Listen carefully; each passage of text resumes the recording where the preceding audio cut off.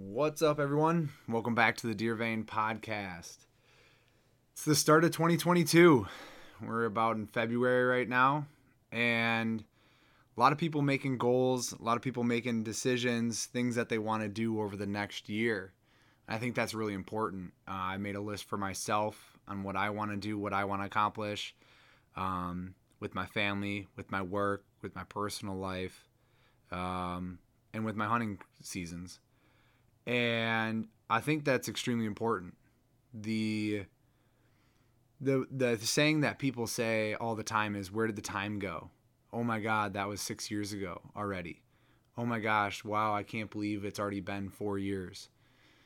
And they look back in that time frame, and a lot of them wonder what the hell happened. That last 4 years has been a blur, and they have nothing to really show for it. You know, you kind of wake up and you're like, okay, I'm 4 years progressed with my life, but what have I done with it? Have I gotten the promotion I wanted? Have I shot the bucks that I wanted? Have I hit the fitness goals that I wanted? Am I financially sound as I wanted or I thought I'd be at 35 or 42 or 26? A lot of people like wake up and they try to figure that out, and then they realize they haven't done anything. And I've done this myself, and that's why I bring it up.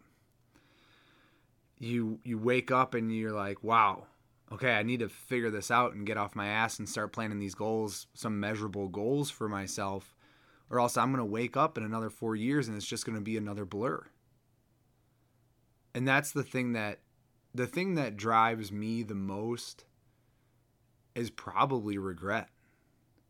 I don't want to regret. I don't want to waste opportunities, and I don't want to regret not doing something when I should have. Or the worst thing that I fear the most is regret because I was just fucking lazy. Like that in itself is my biggest fear, and that's what gets me up at 5 a.m. pretty much every day and has me going to bed at 10 or 11 p.m. is because I am just not interested in regretting choices that I made because I was lazy. And that comes from a lot of people. And so today, the topic of the podcast today is deer hunting is involved, and I know this is the Deer Vein podcast, but I set out on this journey to podcast because I wanted to provide information that I thought would be useful to other people. Whether these people were, 14 years old and just trying to kill their first doe, or they were 50 years old or 60 years old and they're just getting into bow hunting. And I've been doing, I have 110 podcasts on that. And this is just something that I'm very passionate about. I work hard. I work very hard at my life and making sure that I am this way. And I wanted to talk today about personal responsibility. It's something we all have in life, some of us more than others, and some of us don't even want it. Some of us don't even want to be held responsible for our own actions. They want to blame everyone else. They want to blame the system. They want to blame their friends. They want to blame their neighbors. They want to blame their boss. They want to blame the other public land hunters. They want to blame the neighbors for pushing all the deer, or not having the right food plot or whatever. And a lot of people don't ever want to point the finger at themselves. And in order to have the person, since I turned that around, it's something my mom taught me very young in life. I played soccer a lot. Soccer's there's 11 people on the field. Played it all through college. And I'll never forget it, when I was like 10 or 11 years old, I had one of the best games of my life in a big championship game. And we lost. We ended up losing 1-0. And I afterwards, I said to my mom, I was like, man, Mom, it's not my fault. I tried so hard, and it's not my fault that we lost. We lost 1-0. And I blamed the offense. I said, why? I was playing defense at the time. I said, why can't the offense score? Why can't they, do their job? I did a damn good job and they got 1 goal. Why can't they do theirs? And my mom looked at me and said, Well, you gave up one goal, Anthony. If you would have done your job better, they wouldn't have scored at all. She said, if you would have done your job better, you would have played a ball out of the back up to an offensive player, and they would have been able to score. You would have had an assist. If you wouldn't have given away a couple balls in the back, maybe they would have never had the opportunity to score. She turned it around on me and immediately put it back in my face. And that was like an eye-opening scenario for me. It was great that a loved one, a person that I trusted so much as my mom, that you can't run away from, that you can't hide from, that you can't quit texting or quit calling. Not even that we had texting or calling back then. But it was one of those things that really opened my eyes to personal responsibility, and as I think Jocko calls it, extreme ownership. Right? And having that desire to say, you know what, I'm taking this into my own hands, and I'm going to create this sense of personal responsibility for myself so that when shit fails, it's my fault and it's no one else's fault. And I've had that, and that idea bounced around in my head a lot. And when I was about 21, 22 years old, it all came to a head. And I had how would I describe it? A very emotional and confrontational and a very difficult mental 21 and 22 years of my life. Those two ages. And it was because of choices that I had made, negative choices that I had made in my life that negatively impacted a lot of my friends and family at the time.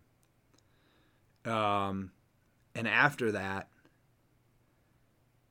I came out of it and I said, you know what I'm going to do is I'm going to be who I am, and that's all I'm going to be.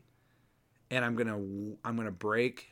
to essentially own everything, all of my faults, all of my pros, all of my cons, and I'm going to work out of this scenario that I'm in, and I'm just going to be me. I'm not going to be fake for anybody.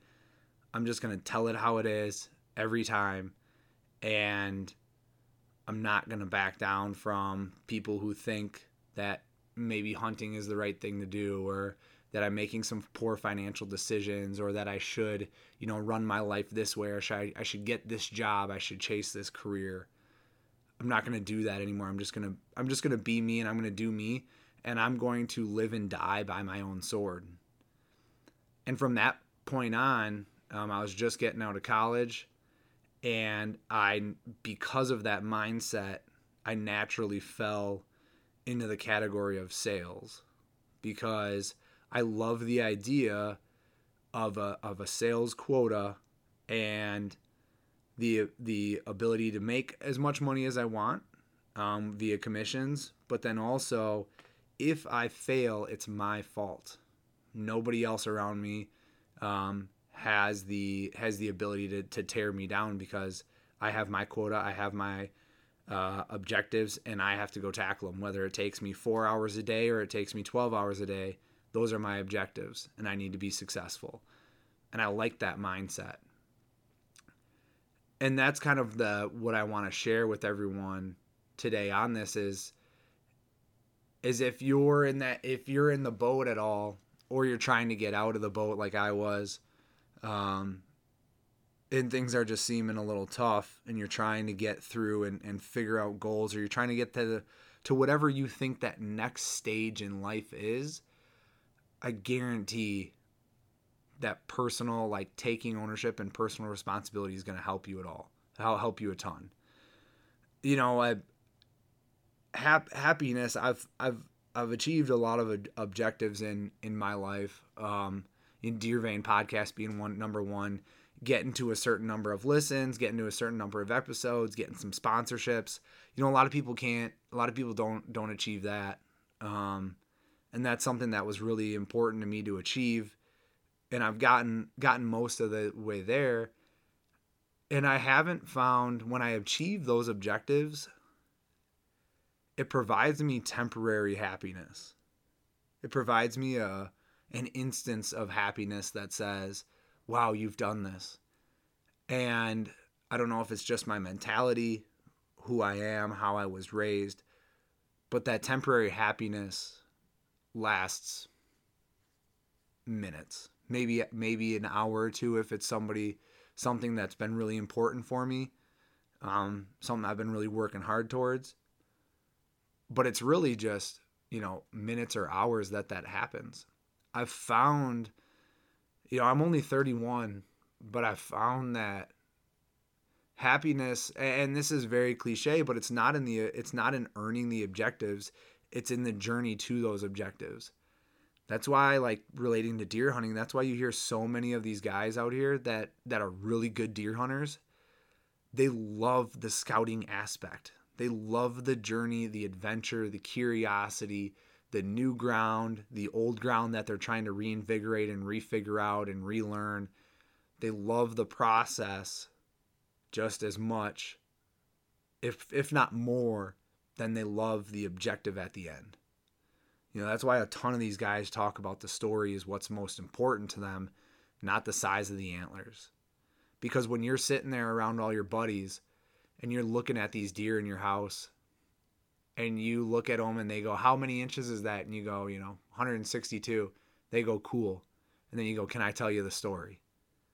And the story is where the happiness is. The story is where the failure is, and also where the success is. And that's where the prize is derived from, is that failure and success. If everybody were successful and at everything you did, there would be no prize. Right there, like if you were always happy, if you were always doing, everything was falling for you. Every deal I pitched, every time I talked to somebody, they just said, yep, Anthony, I'm buying. It's going to make me a lot of money, but is it going to bring me a ton of happiness? Because happiness comes from, in my world at least, happiness comes from having the struggle, overcoming the struggle, and gaining that objective that you tackled. That is why I love weightlifting so much. So with that, I wanted to talk about health, your fitness levels and things like that, and your diet a little bit. I wanted to talk about money, because that money rules the world. If anyone tells you different, money and power, that's what rules the world. And there's a lot that goes into that. So we're not going to cover all that, but I mean, you have to have your money right, or else you'll never be free. You'll never truly be free. And then and then the last one I want to talk about is hunting. And I shouldn't say that money, you'll never be free, because you could literally cast off all worldly possessions and just go do whatever the hell you feel like doing for whenever, and you can be free that way. That's not true. You can certainly be free without money, but for the typical person who's trying to, have a job and have a family and have a house and have friends and all that kind of stuff, where you're you need to purchase things. If that's something you want to do, you have to have your money right. So those are the things I want to talk about today: health, money, and hunting. And again, these are all these are all things that have come from my personal experience and my personal life, and things that I think would help people if they are working towards a better life for themselves. And not all of this may affect you, but some of it might. There might be something in here that I say that helps you change your outlook on 2022 going forward, or helps you push past something that's been a mental block for a long time. And the first thing I feel like you need to do in this journey of owning like personal responsibility and extreme ownership, the first thing I feel like you need to do is take a look in the mirror and find out who you are.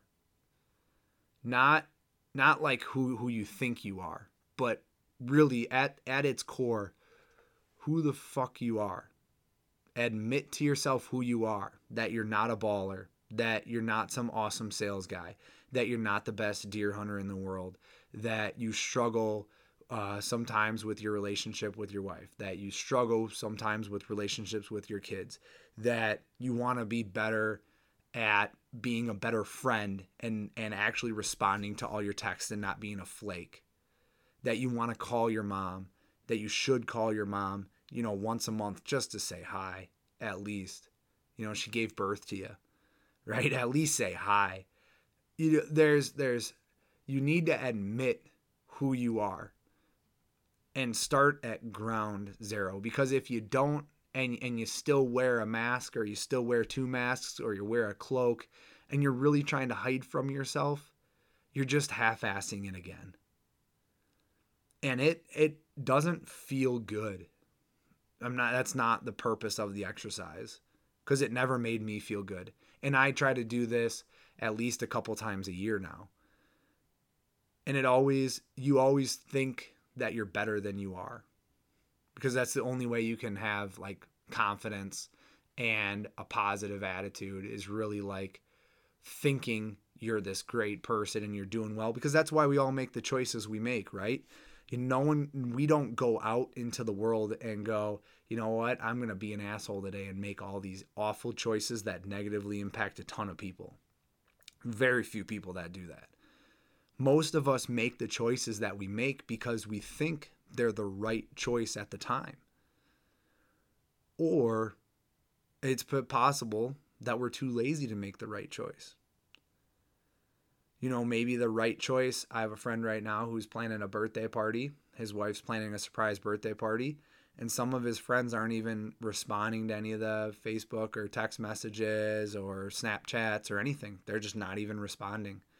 And that's just pure laziness. Or maybe they think they just don't give a shit. They just don't care. I don't think they're setting out to be negative and negatively impact my buddy who's not going to see him on his birthday for his 30th birthday because they just don't show up. Right? I don't think that's their thought process. Their thought process is, it's a month away. I don't need to worry about that now. Or I don't feel like responding. Oh, I'm watching a movie, or whatever the fuck it is. I think a lot of our choices are derived because we think we're making the right choices. But then when we really sit down and look in the mirror and take a look at and reflect on those choices that we've made, a lot of them aren't so great. And I know that me personally, I'm not perfect by no means. I still make poor choices pretty much on a daily basis.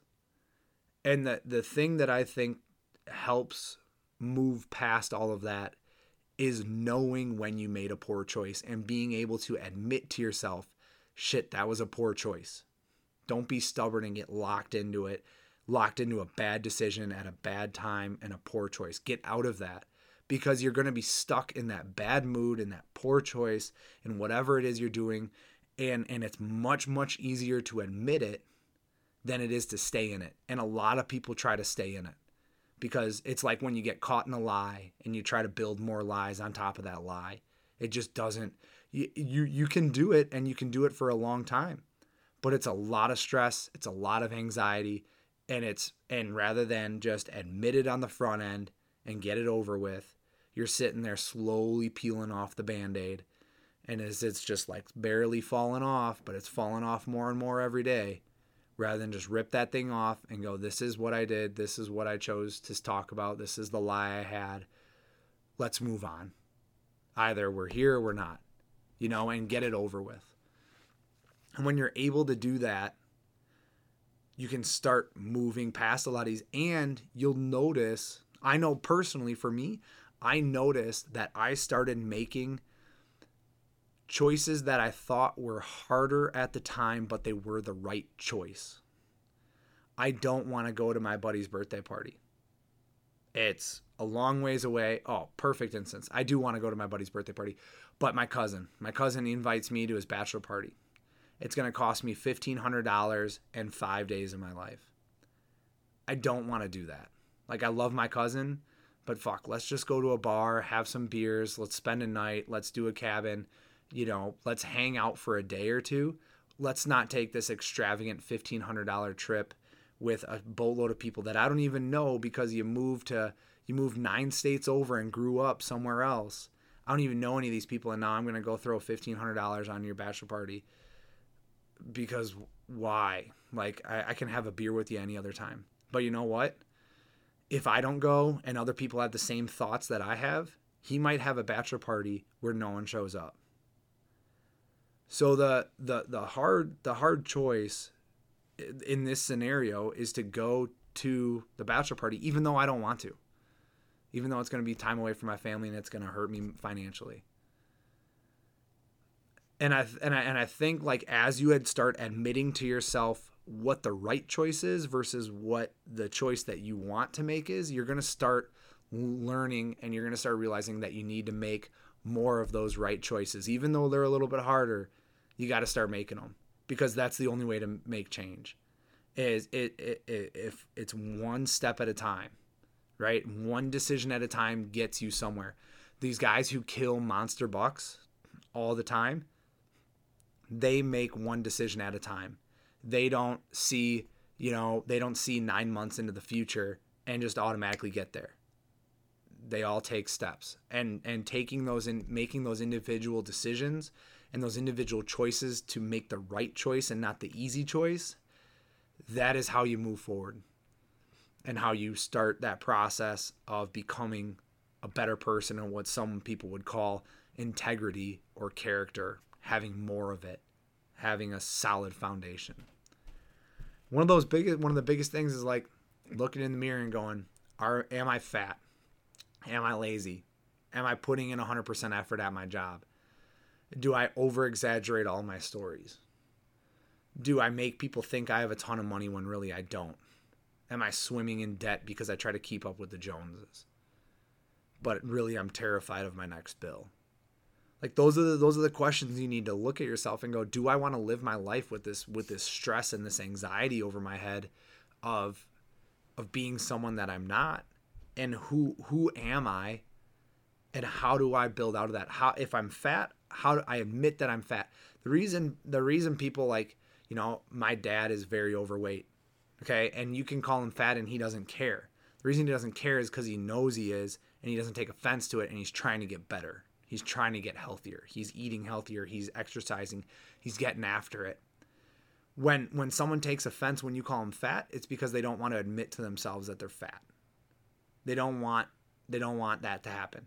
Like, you don't ever see anybody getting pissed off. They're like, man, you are jacked. You look very physically fit. You don't see people getting pissed off at that.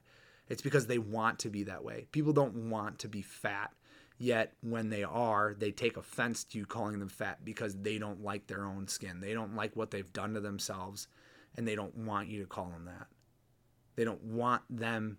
You're forcing them to admit that that's what they are.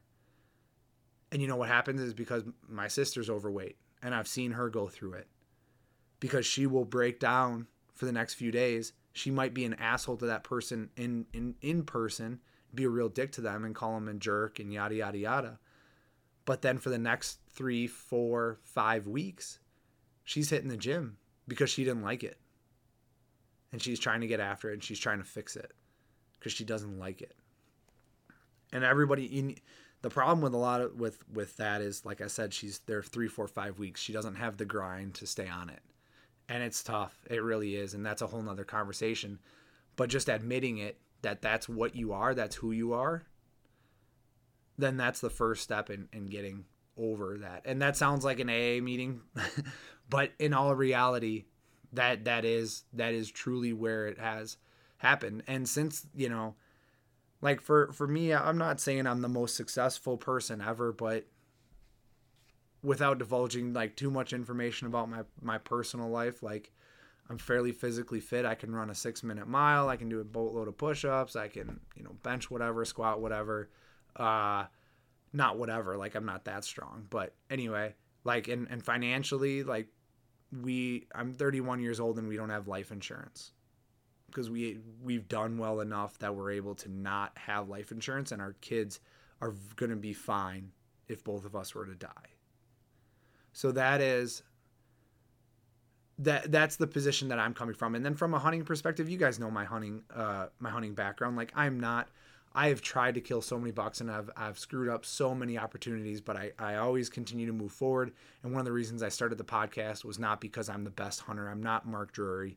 I'm not Aaron Snyder. I'm not Cam Hanes. I'm not all these, Austin Chandler, Clint Casper, any of these giant buck killers.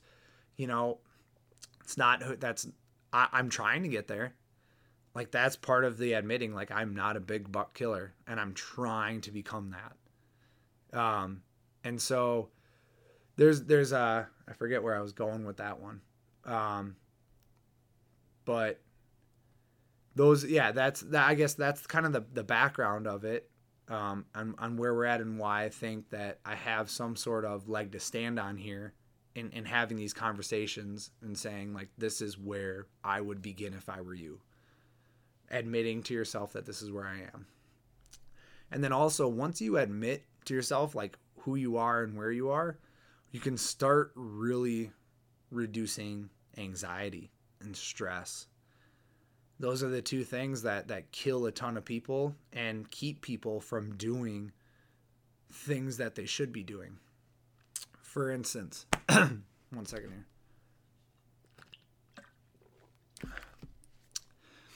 Going to the gym. That was one of my sister's biggest fears. Being an overweight person going to the gym. And I said, why are you afraid of going to the gym? Everyone's going to be happy for you. And she thinks that everyone's going to make fun of her because she's overweight. And that hit home for me because it's not a perspective I've had. Playing soccer my whole life, I've always been a runner and fairly skinny, and I've never had an issue walking into a weight room. Besides the fact that I thought I was too skinny and I was a little pussy. So that's, that in itself is anxiety and stress as well. Like when you're walking up next to, football players in college and they're throwing up, 3-4 plates benching, and you're just trying to do maybe one plate, and you're barely getting that up.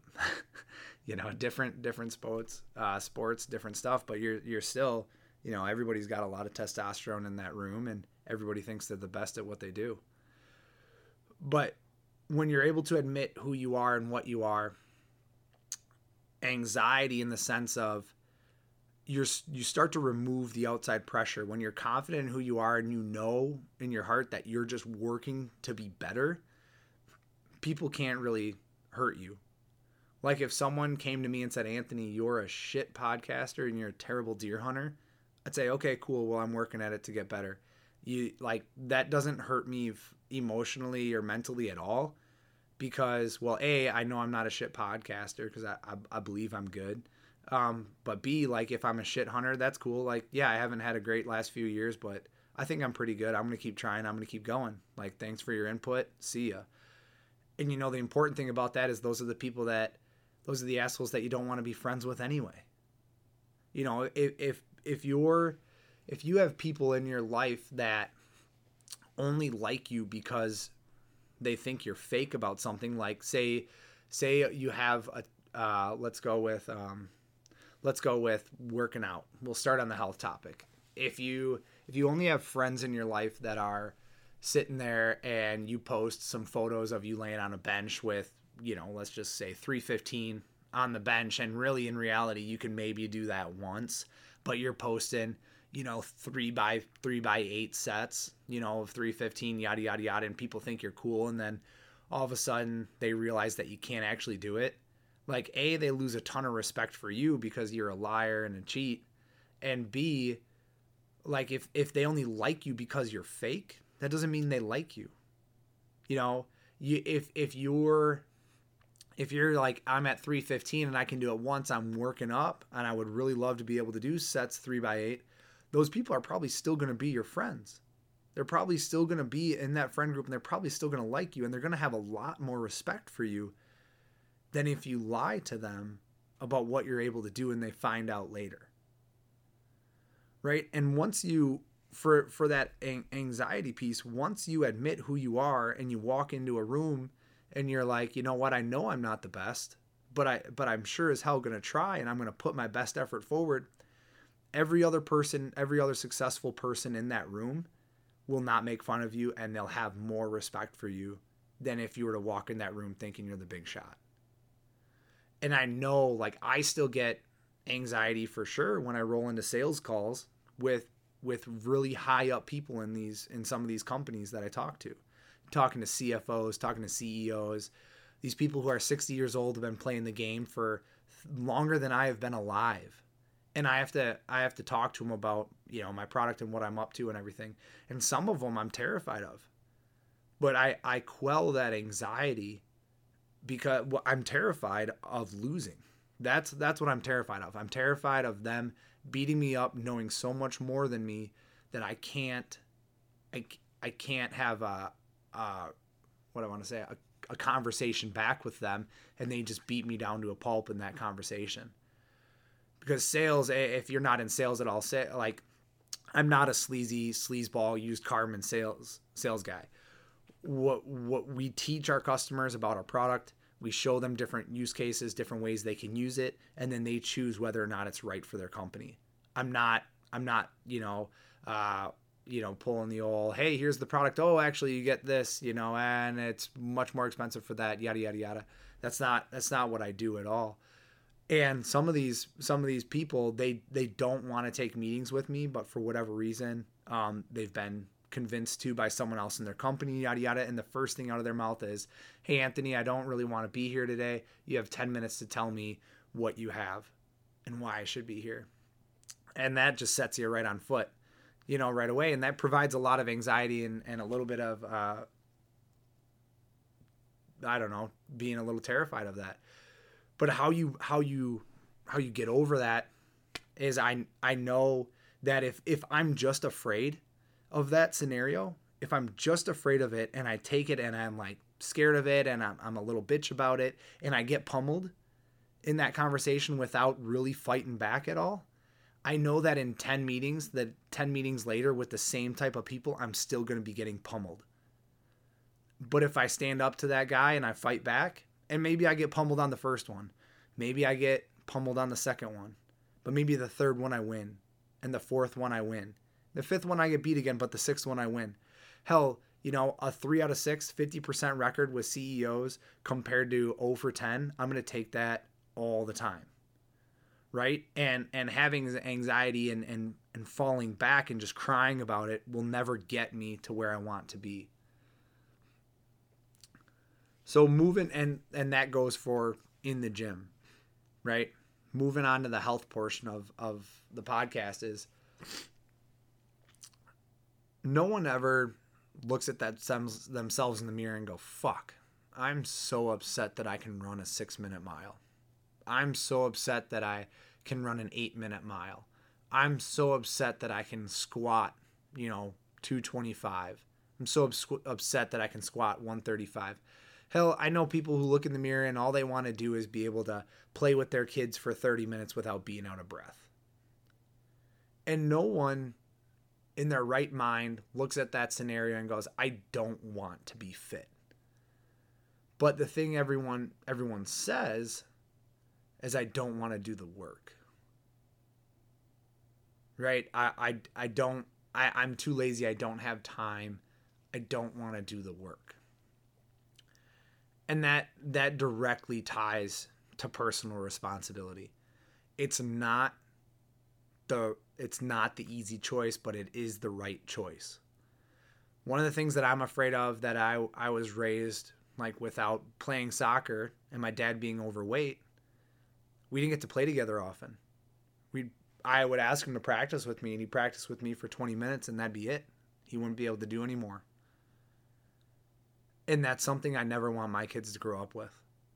I want my kids to be able to ask me to play basketball, ask me to play baseball, ask me to go play tag, ask me for me to be the jungle gym that they can crawl around and jump on, and I show up to work with a black eye, right? I don't want my kids to ever, I don't ever want to be the weak link in saying, hey man, I can't run anymore because I'm just too tired. I can't help you get to the next level of your life, playing baseball, playing soccer, playing basketball, playing football, whatever, because I'm too out of shape myself. Let me go pay somebody to do what I can't. And I'm just not, I'm not interested in that. That's one of those big regrets for me. One thing that I've always thought, and that's driven me a lot, is the saying, complacency kills greatness. If you're complacent with where you're at, and it's okay to you not to be able to play with your kids, it's okay with you not to be able to, run a mile in under 10 minutes. It's okay for you not to be able to do 25 push-ups.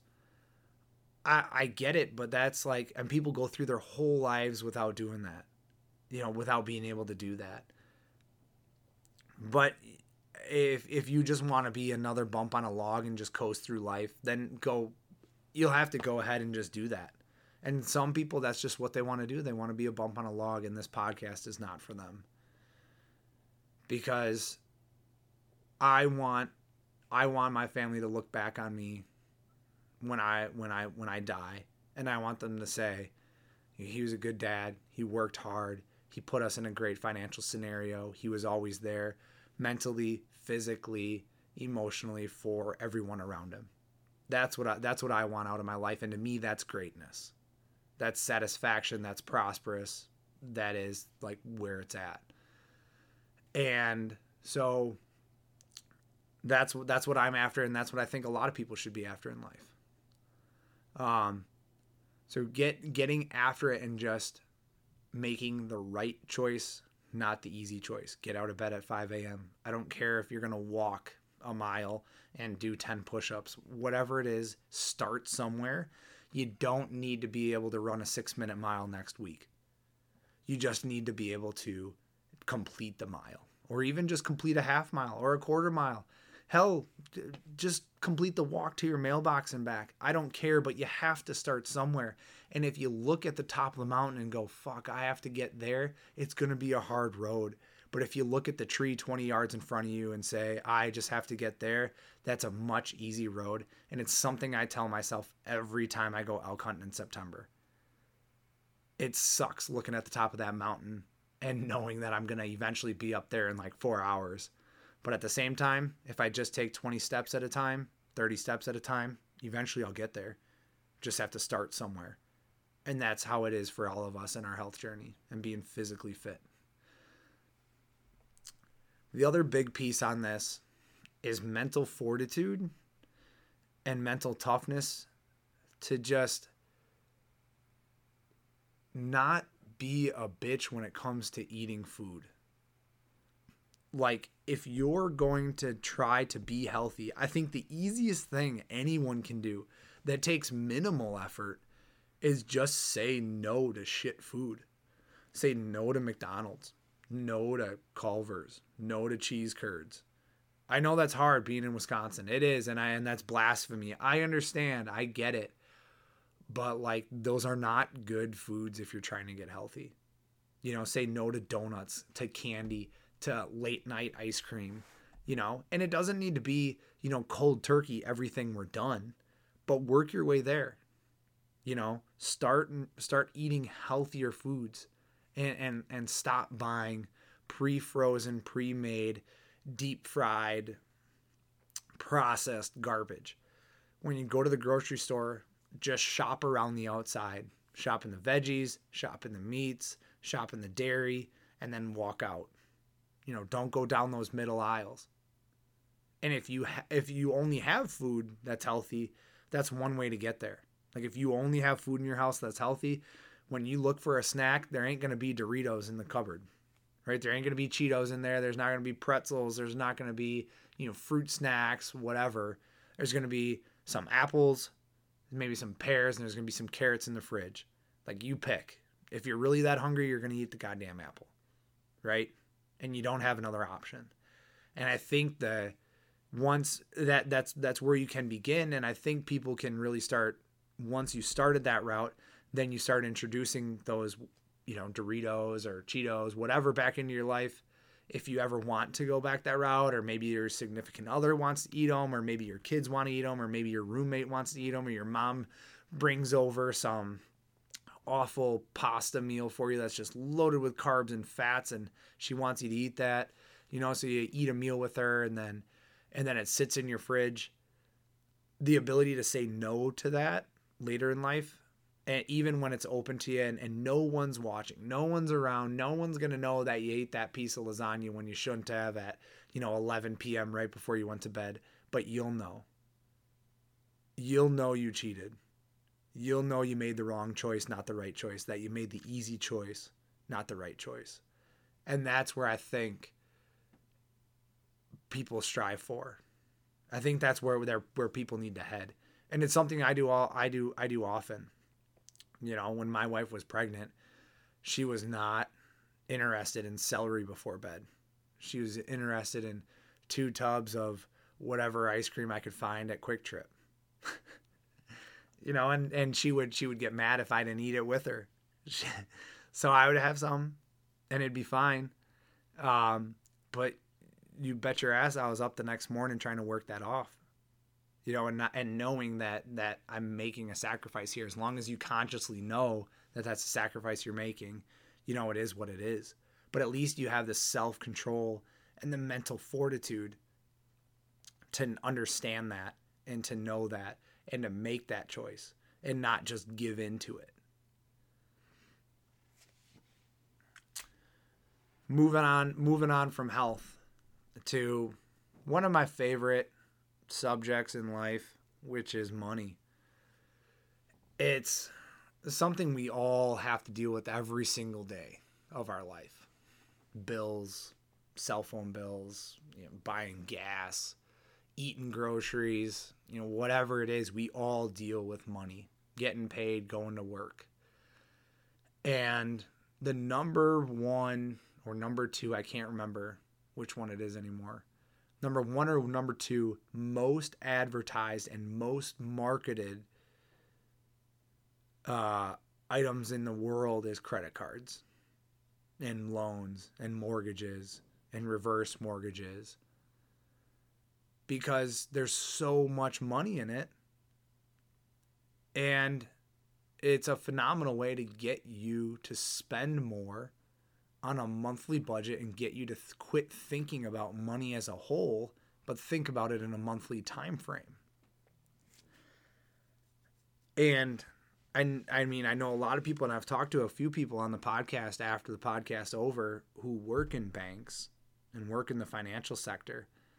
And some of these people it's very common for people's paychecks to be, 80 or 90% full and be going out the door before they even get them. And I just can't live my life like that. You have a responsibility to not only yourself, but to your family, whether you have a wife and kids or whether you have parents or siblings that could be responsible for you when you die. You have a right to, you have an obligation to all of them to be financially sound and not leave them with this massive burden, because money's the one thing everybody's always going to come after. Even when people die, the banks are still coming after the money, right? Oh, sorry, your dad died. Hey, can I have that $150K he owes me? Oh, by the way, we really need it in the next 60 days. Sorry, but we need it. Don't you have an insurance policy? Don't you have life insurance? Could you sell his house? They'll find ways to get the money out of you, and they're not nice about it because they don't care. There is no emotion in money except for philanthropy. So I should say there's minimal emotion in money. It just is what it is. And for a lot of people out there, like, you kind of sit there and wonder, like, wow, I can never afford a Lone Wolf custom gear tree stand. It's $500. Who the fuck has that kind of money? Well, you blew $500 over the last 4 months at the bars on Saturday. So sounds like you do, and you're just making different choices, which is totally cool. But don't hate me because I didn't make those same choices and I saved that $500 and I went and bought a Lone Wolf custom gear tree stand. And now I am more fulfilled because now I've worked for this objective, that I finally have this really high-end tree stand, and you're sitting there going 4 months down the road, where'd the time go? Oh my gosh, I can't believe that. Oh, I can't afford that. Or people who can't even afford, like, I had one person that I know that during COVID, their commission check got pushed back. And with their commission check being pushed back, they had to pull a loan to pay their mortgage. And their commission check was pushed back 3 months. They couldn't afford their mortgage on their house for 3 months without that commission check, which for 3 months, you know, they were talking probably close to $8,000. Like, they didn't even have $8,000 in the bank to pay that, which boggles my mind. How do you not have $8,000 when I know you and your family make over $150,000 a year? And that just blows my mind that that's the case. And if you're those people out there, like, you're putting a lot of stress on your family, you're putting a lot of stress on your kids, you're putting a ton of stress on yourself. Man, there was a guy that I babysat for in high school, and he had 3 kids and a wife, and he ended up killing himself because he got in so much debt and so over his head in real estate that he couldn't afford anything. And so he ended up just taking his own life. It was one of the saddest days of my life. That guy was awesome. He was a great dude, but I guess, like, on the outside he was one guy, but on the inside he was another. And his family, you know, obviously they survived and they pushed through it, and I still see them, but fuck, that shit's wild when that happens. And that's what being terrible with money can drive you to do. Getting your money right and making sure that you're not getting into a whole bunch of credit card debt, getting into mortgages or apartments that you can't afford, saving your money. Even, you know, some people say you have to put it into 401ks and investments. You don't have to. You can, but that also is a game as well. You know, that's a game for certain people, and it's a very high odds game that you're going to pull 7% in 30, 40 years. But you don't know what it's going to do in 5 years if you need that money. You don't know what it's going to do in 10 years. It's likely that it's going to be 7% or more increase, but you don't know. And then what are your penalties on pulling it out?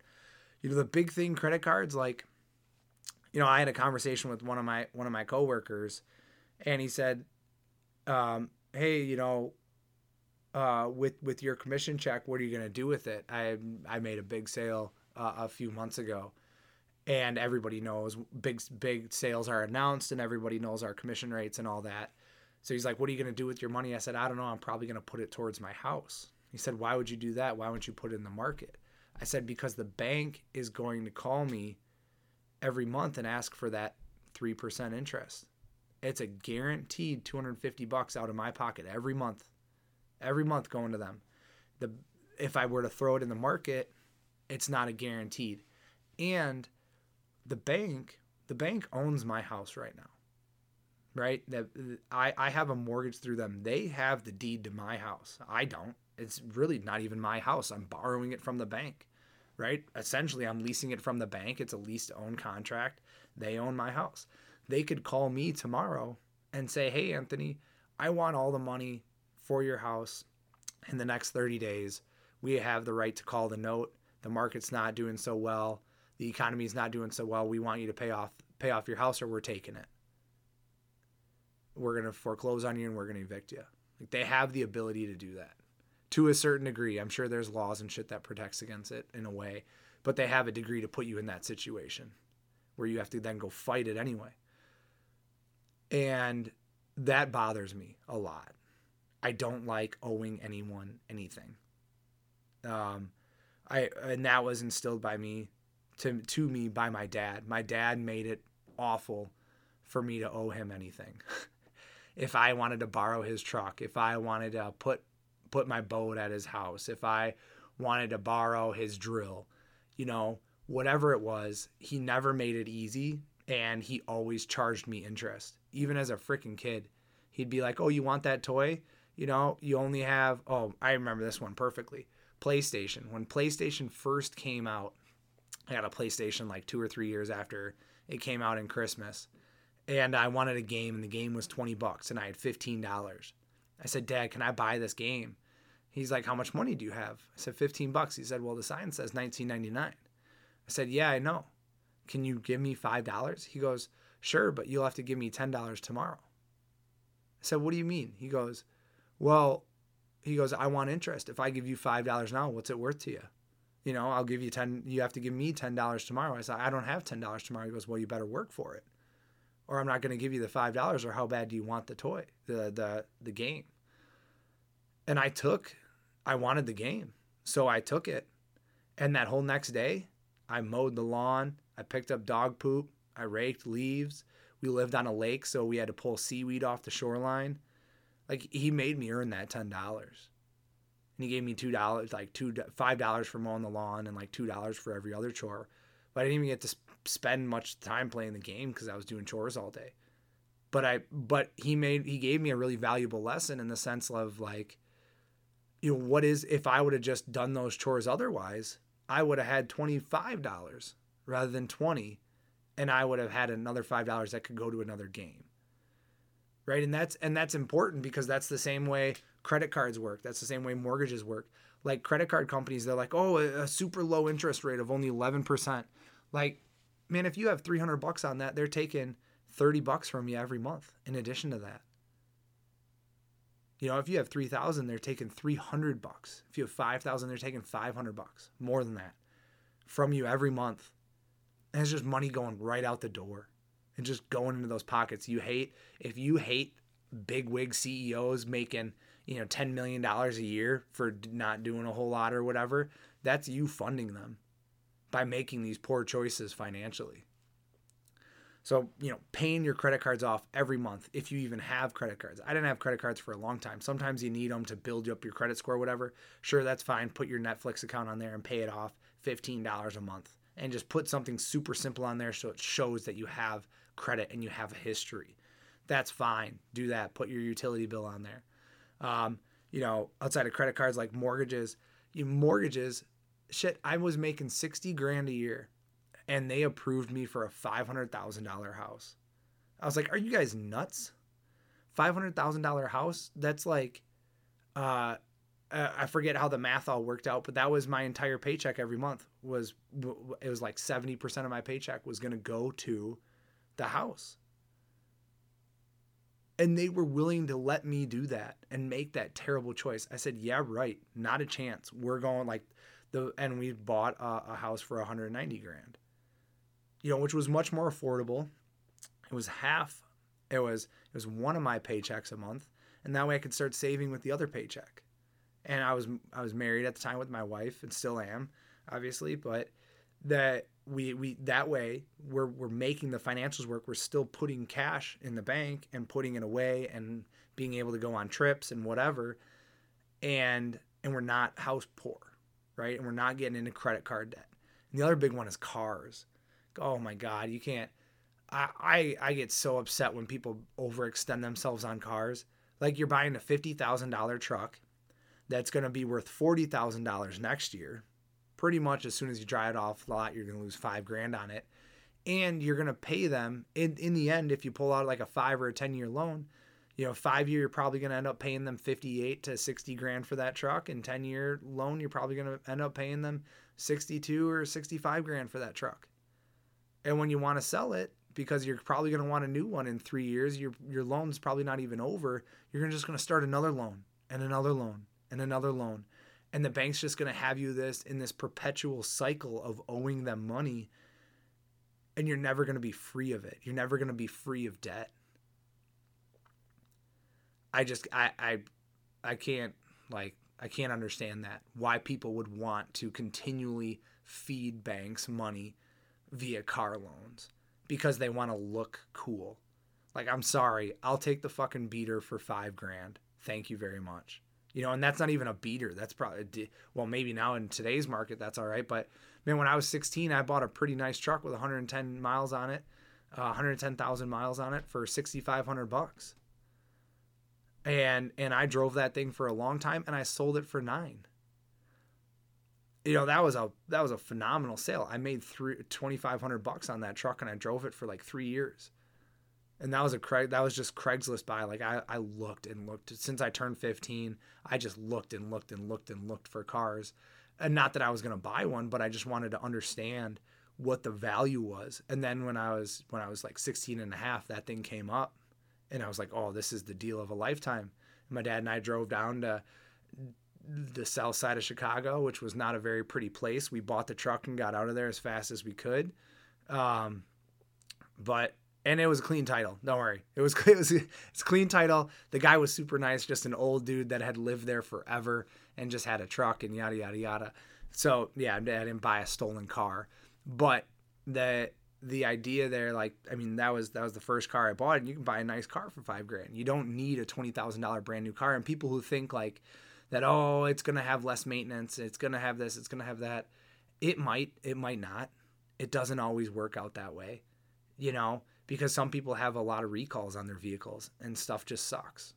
Even my dad had a Toyota Highlander that when he started it up, the back latch would always open. And then after a while, it started rolling down the back right window and they couldn't figure it out. So he ended up getting a new one. It was all covered under warranty, but it's still a freaking hassle. Never broke down on them. But the idea there that you have to buy a $20,000, $30,000, $40,000, $50,000 vehicle, it just doesn't exist. I can easily afford thing of that, today and get a loan on it. But why would I when I can buy my F-150 for $20,000 with, I don't know, 100 or what did I buy it? Like 80,000, 90,000 miles on it. And I can pay $20,000 for it and pay for it and have that loan paid off in a year, or even pay cash for it if I save up enough.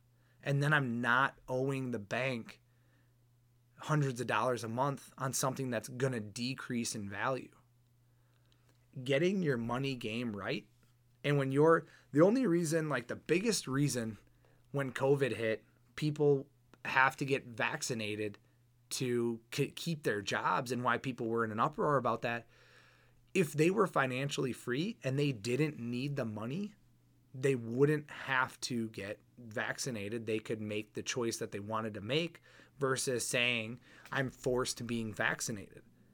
If you had, if someone was working on whatever at some company, let's just say, I think Carhartt still requires people to be vaccinated or something like that. So if they were working you can look that one up. Sorry, Carhartt, if you don't, but I think that's where it's at. If you were working there and you had, 30, 40, 50 grand in the bank, and you could say, you know what, I don't want to get vaccinated, and I have the money, financial stockpiles to leave this job and to go look for another job, and I can take the months to do that if I need to, because I don't want to make that choice, and I have the financial freedom to do that. Now I can, right? Or any company starts putting you in some precarious scenarios. One of my other friends, she was experiencing like sexual harassment at work, and she had told her boss, and her boss didn't really do anything about it. And she told her other boss, and he also didn't really do anything about it. And this guy was pretty much being a total dick and talking shit to her and making inappropriate comments. And she wasn't liking it. And I told her, well, then quit, like get out of there and go work for your competitors. Like stop being in that scenario. And she said, I can't, they don't pay as much and we don't have the money on the side. So now she's trapped in this scenario. She's built her own cage and she's living in it and she hates it. And that sucks. And people do that to themselves all the time. They build a cage for themselves with choices that they've made financially that then allow them that then force them in that cage, right? You want to do out-of-state hunts. You want to buy a new bow. You want to, buy a landowner tag out for elk hunting at some point in time. You want to do all these things. And whether you want to believe it or not, you have to spend money in order to hunt. You have to have the gear. You can have minimal gear and you can Craigslist the shit out of it, but you still have to have gear. and you still have to buy your licenses, and you still have to get from point A to point B. You still got to put in that gas money. You still got to have the vehicle. And then you still got to have the knives to cut it up, and the freezer paper to put in the freezer, and the scotch tape and the markers, and you got to have the freezer, got to have the utility bill paid. Like, all of these things, whether we want to believe them or not, revolve around money. And having your money game right will give you the freedom to do all of these excess things that you want. And and it boggles my mind that people don't take the personal responsibility to own their own shit and know what they're getting into. Like, one of the other big conversations that just pisses me off is like tuition reimbursement. I went to college, I signed my papers, I had my tuition, paid my tuition, it's done, it's over with, right? My wife's done and over with as well. We made conscious choices to say this degree that we are getting is worth the value on the outside. When we get out, we're going to make enough money to pay off this degree. That's like step one of adulthood. When you're 18 and people are asking you these questions, are you willing to make that choice? Because it's expensive. It is extremely expensive. And there are people I know, there's one person I knew really well that wanted to go to school, and she was going to end up paying close to $400,000, $500,000 to go to school, to be a vet. And then her goal was to be an exotic animal vet, where she was at most going to make about $70,000 a year. I said, do you understand how that works out financially? She said, no, but that's what I want to do. I said, that's all well and good, but you'd have to live in a really crummy apartment or with a bunch of roommates until you're 20 to make that work. Not to mention anything, like if you ever wanted to have kids, or not till you're 20, but for 20 more years to make that work. And people need to understand that that's what they're getting into. And I don't know if it's a school, a public education thing. I think it lies with the parents. That's a whole nother conversation in itself. Parenting is a whole nother conversation. But understanding money and how it works and how it's going to impact you down the road, and how, more importantly, not like just financially, but impact your freedoms and your time away. If some boss looks at you and say, hey, if you take this November off, I'm going to fire you, and you are financially free, you can look at them and go, okay, that's fine. I'll go get another job. Thank you for your time. I appreciate it. But if you're not, and you're stuck in that job, you got to say, okay, I won't take November off and I won't hunt the rut. And that is going to eat away at your soul. That is not what I want for anybody. So having your money game right is going to directly impact so many things in your life. Especially hanging out with your friends, getting dinner, going on this bachelor party that I had talked about earlier. Not the right choice, or not the easy choice, but it's the right choice. Yeah, I can spend the $1,500 on it. It's going to suck. Like spending that, and I hate it that I'm going to do it, but I'm going to do it because it's the right choice, and I'm going to go hang out with my cousin and hopefully make his bachelor party a little bit better. So having your money game right is essential. Jump into the last topic, which is hunting. And I know I've been going on for about an hour here, so I won't make this one too long. But hunting is a very direct correlation to personal responsibility and owning your own shit. If you don't scout enough, if you don't properly plan enough, if you don't listen enough, if you don't read enough, if you don't watch enough, you are going to suck at hunting. Do you remember the first time you ever walked out in the woods and no one was there to help you? You pretty much walked around like a lost dog, didn't know what to do, ended up sitting in a spot. Maybe you got lucky and shot something, and then you went there for the next few years and you never saw anything again. Or maybe you ended up just not seeing anything, and you didn't see anything for months and months and months, and then you quit, and now you're back into hunting because the meat prices are so high, yada yada yada. A lot of different scenarios. I know the first time that I ever went hunting, I showed up to my buddy's house and I asked him for some broadheads for my bow. I said, hey, we have to use broadheads, right? He said, yep. I said, do you have any that I could borrow? And then after that, with a 35-pound bow, I proceeded to take a shot at a doe and 2 fawns that were running at 30 yards. I aimed at the front doe and I missed the third doe by like 3 feet behind her. That's how clueless I was. I didn't know you needed to stop them. I didn't know that they needed to be closer.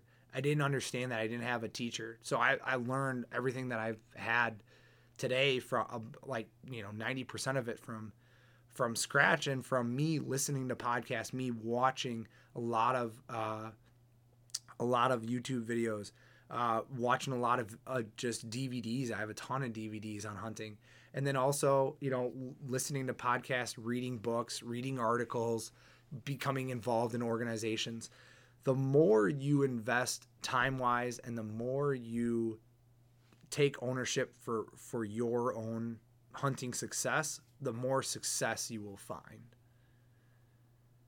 And so when you go out in the woods, say I'm hunting public ground, and I go out there and someone's in my spot A, okay, cool, I'll go to spot B. Someone's in my spot B.